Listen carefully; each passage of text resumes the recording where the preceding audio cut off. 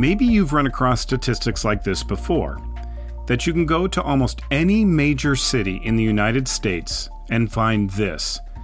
The life expectancy of a child born in an under-resourced or poor neighborhood can be 20 to 30 years shorter than a child born in an upscale neighborhood just a few miles away.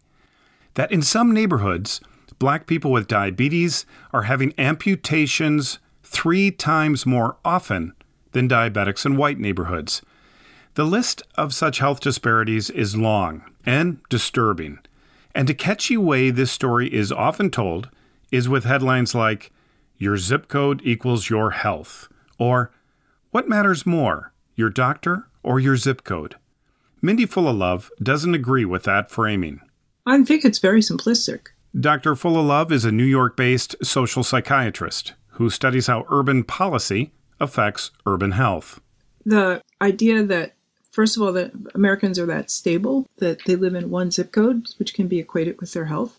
And then it leads to simplistic solutions, which is change your zip code, go live in a better zip code, and then you'll be fine. So on both ends, it's not a good representation of what we're up against. And this issue of stability is, first of all, Americans are very unstable, but we're also, the poorest Americans are unstable as a result of federal, state, and local policies that have deliberately evicted people from their homes and moved them without their consent. And this has devastating impacts on people's health. So if you're equating the zip code where people live now with their health, you're leaving out the history of what has happened to them, all their life experiences, and it's the accumulation of those life experiences that's creating their health.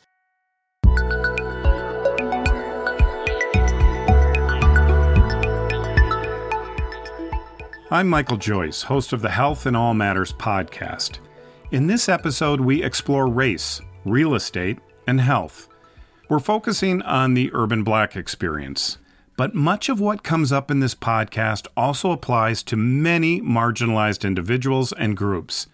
And let's be clear, the experience of Indigenous people in this regard is longer, more complex, and its own devastating trauma. The housing challenges faced by Black people living in urban areas are just one piece of a larger American legacy of strategic segregation. But it speaks volumes about something vital to all of us, the relationship between where we live and our quality of life. Let's get back to Dr. Fullilove's notion of an accumulated history of imposed instability. We call this process serial forced displacement, a term that Roderick Wallace and I coined so that we could put together what we had observed in fieldwork, which was that people were reporting a whole series of experiences in which they were forced out of their homes. And so this has been an incessant part of our national history, the creation of laws and structures that lead to inequality, what we came to think of as a whole ecology of inequality. And in an ecology of inequality, it doesn't matter what your zip code is, your health is going to be worse than it would be if we lived in a decent society where people had a fair chance to make their lives. And so saying some people have like a bad zip code is completely wrong concept of an ecosystem in which inequality is what structures everyone's life. But when did this serial forced displacement start? To answer that, we need a historian.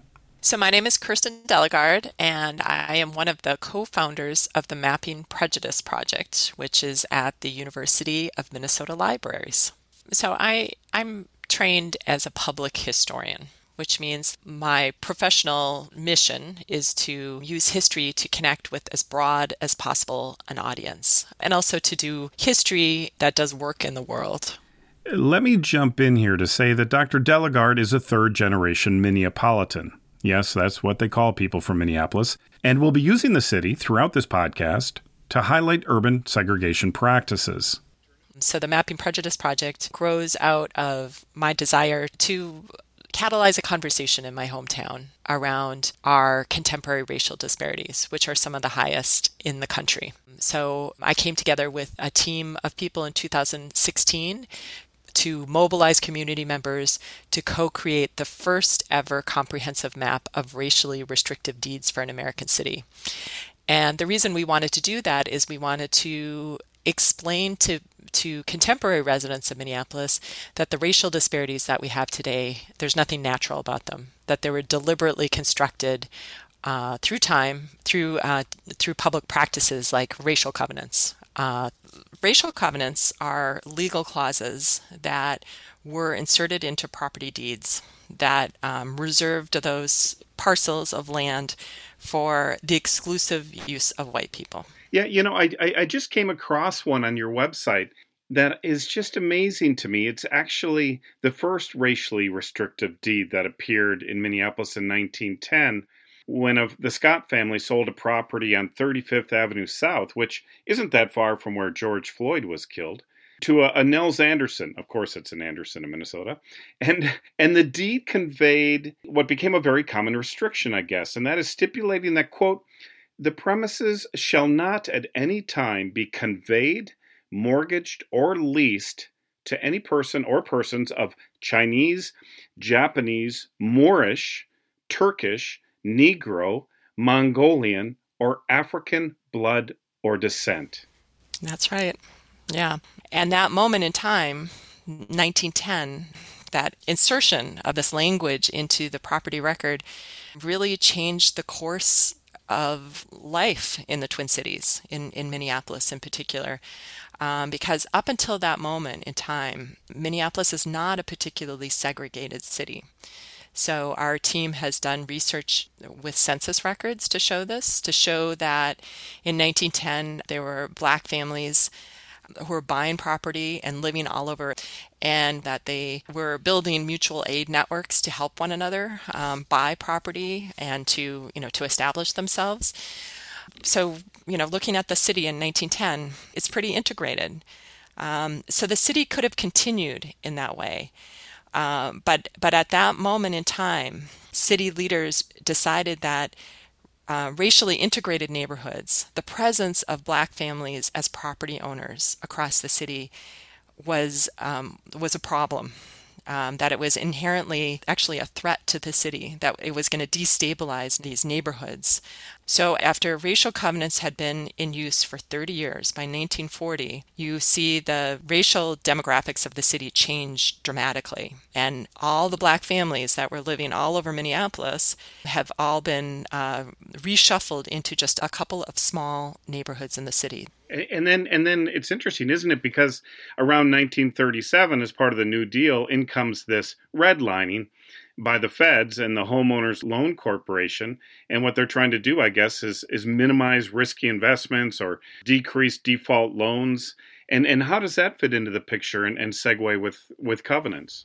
Yeah. So like you say, as part of the New Deal, there was an effort to shore up home ownership during the 1930s. This idea that if you can keep people in their homes, stabilize home ownership, that's going to go a long ways towards stabilizing the economy, which isn't free fall, right?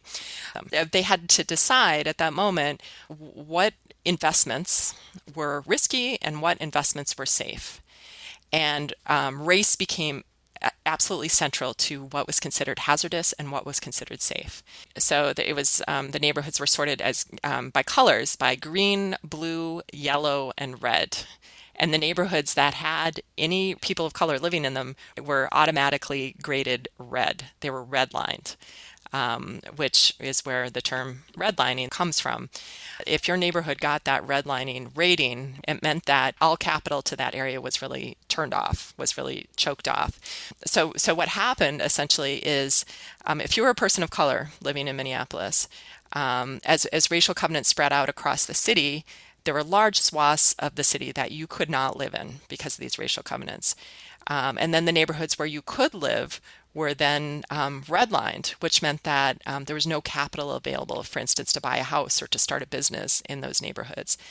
And these two practices got coupled in another way because the federal government also made the decision in their underwriting manual that if you wanted your neighborhood to have that highest rating, the best terms for loans, it had to have racial covenants in place.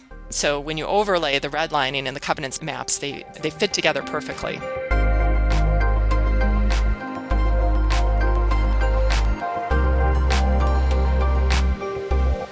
Two things to point out about covenants and redlining.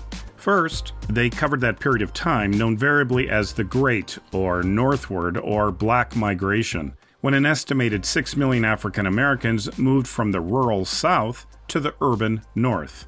Secondly, covenants and redlining were made illegal near the end of that migration with the Fair Housing Act of 1968.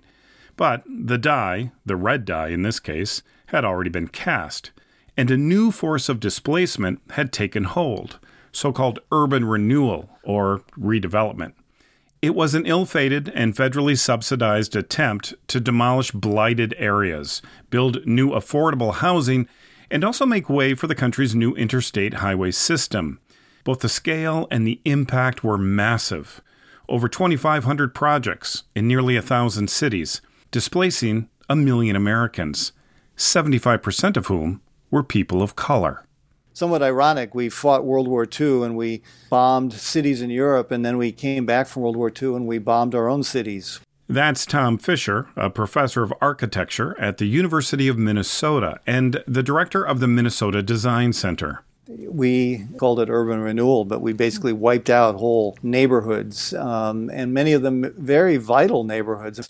And so we just keep concentrating poverty in certain locations. Again, we use exclusionary zoning and land value assessments and all kinds of mechanisms to sustain this. And this is not good for anybody. I mean, it's certainly not good for the people who are trapped in these communities, but it's not good for the rest of the community either. Because the real innovations, the vitality of any community comes from the diversity of its points of view, the diversity of the voices that are heard. And the more we segregate ourselves, the poorer we all become.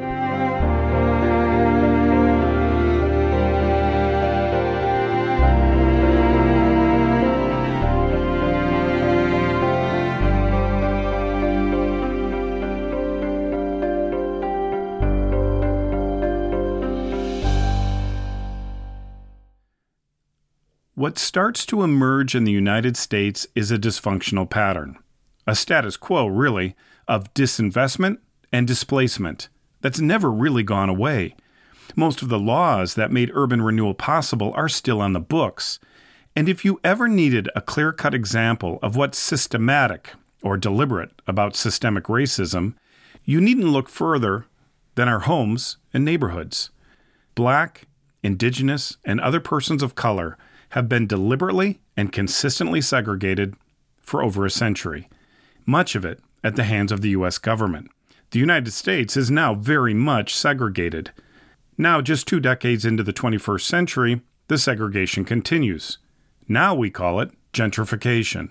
Well, it's complicated. Again, urban design expert Tom Fisher. I mean, for example, if you are a homeowner and there's gentrification in your neighborhood, and you sell your house, you profit from it, right? Versus, say, a renter. And so there are some in communities of color who benefit from gentrification, although generally that's not the case. To me, the problem with gentrification is that, again, it is part of this ongoing process where we've disinvested in neighborhoods, suppressed their values, and then opened them up to speculation by developers and people of greater means to come in and buy property cheaply and profit from it. So gentrification is just part of the profit-making exploitation of communities of color. And one of the ways that we're working against that is this idea of community land trusts, where there's some ability on the part of a community to control the price of land, which is actually one of the biggest driving factors in gentrification, and to have some control over what happens in their community rather than simply being the victims of this ongoing speculative process that we have had in place for a long time. Before we move on to talk about other solutions, a reminder of why serial forced displacement is a public health issue. What we're really talking about is opportunities for health, environments that improve your chances of getting healthy versus environments that minimize those chances. Think about where you live. Are you in a neighborhood that's considered safe and desirable? It was most likely rated green or yellow for best or still desirable, nearly a century ago. These neighborhoods over time got the best parks, grocery stores, schools, hospitals, and other facilities. They're usually tree-lined, away from the freeways, and are quiet and safe. Or are you in a red-lined concrete jungle, loud and hectic and unsafe, and with none of those green-lined amenities? Well, the research is extensive and clear. The prevalence, the progression, and the outcomes of dozens of diseases are far worse in the red-lined areas. If you doubt it, take just one disease, COVID-19. Over the past 8 months, it's become clear. Those in red-lined neighborhoods, mostly people of color, are much more likely to get COVID-19 and die from it. Now, I won't imply cause and effect, but I will point to those health opportunities, those deliberately designed environments that either maximize or minimize our chances for being healthy. Here's another example you don't hear much about. Red-lined neighborhoods can run as much as 10 degrees Fahrenheit hotter in the summer because of the lack of trees and the heat radiating off the concrete. This can make many chronic diseases worse, say nothing of what it does to mental health and air quality.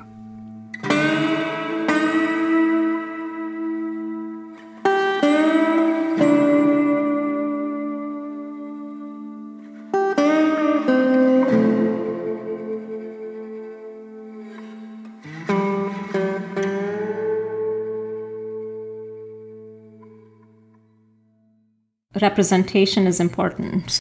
Virajita Singh is a colleague of Tom Fisher's at the University of Minnesota School of Architecture. She's also a vice provost in the Office of Equity and Diversity and a good person to ask about possible approaches to fixing the health inequities in our cities. So, for example, when you're actually designing a neighborhood or, specific institutions in the neighborhood, even with government involvement, I think there's a lot to be said for adequate engagement of people in shaping their urban context, because often people are engaged at the very end, almost as a token in getting their input rather from the beginning and in authentic ways that are intended to actually shape the development. So if you engage Black people, Black communities, and other communities of color and Indigenous communities in asking about what their needs are and actually actively being allies to the communities, keeping the end goal in mind, I think we can get there. She's absolutely right. I mean, that we have processes that marginalize the input of many people and that don't really tap the wisdom of local communities in terms of what they need and what would actually work in certain situations. And so there's a lot of tokenism involved in our processes. I think that we often conflate money and wealth, and we think that communities that don't have money are somehow poor.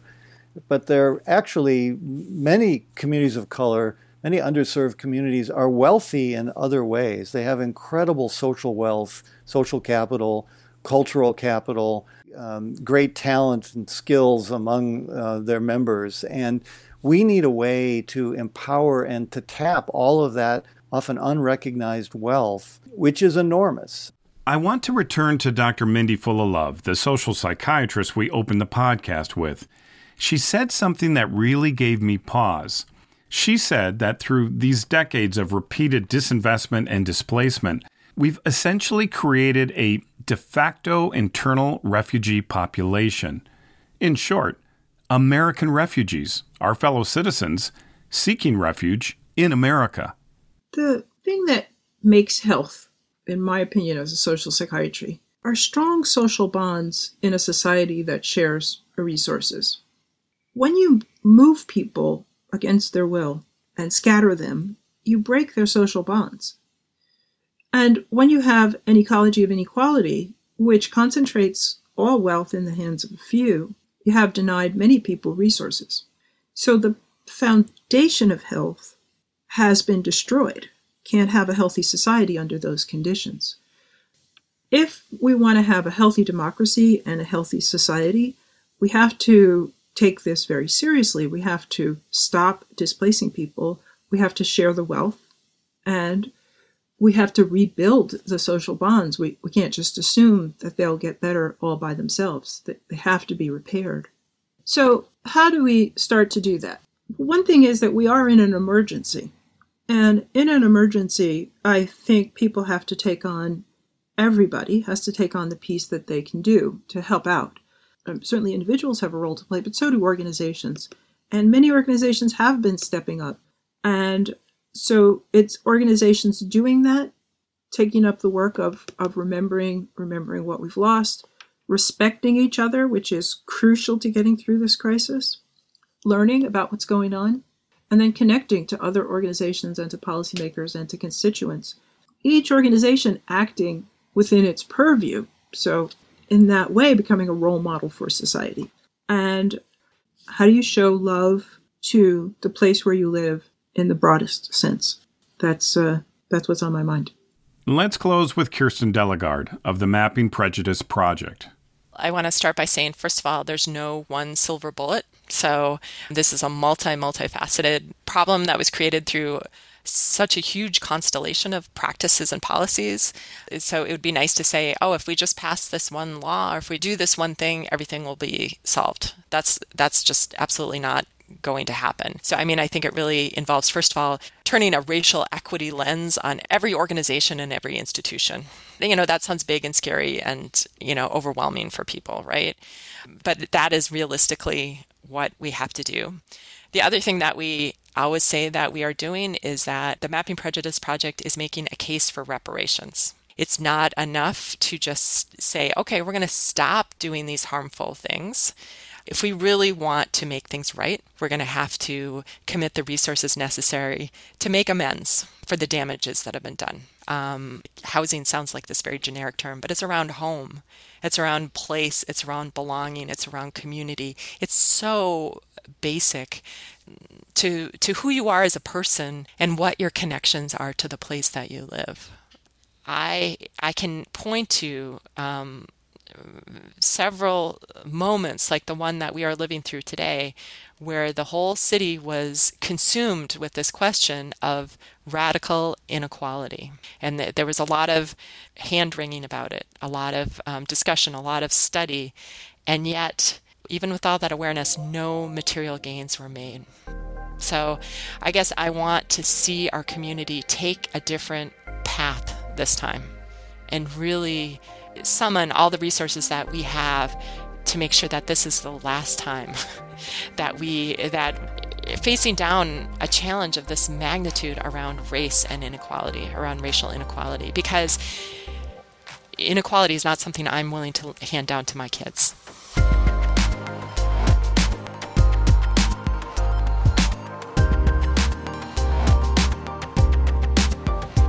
This podcast is a production of the School of Public Health at the University of Minnesota. You can subscribe to this series, Health in All Matters, through Apple Podcasts and Spotify. And if you like what you hear, please leave a review and a rating. That really does help us reach more people. We particularly want to reach out to young people and their teachers because we believe you are a very important part of the solution. So check out our sample discussion questions for high school and college students. You can find them on our website at sph.umn.edu. Thanks for listening, and take good care of each other.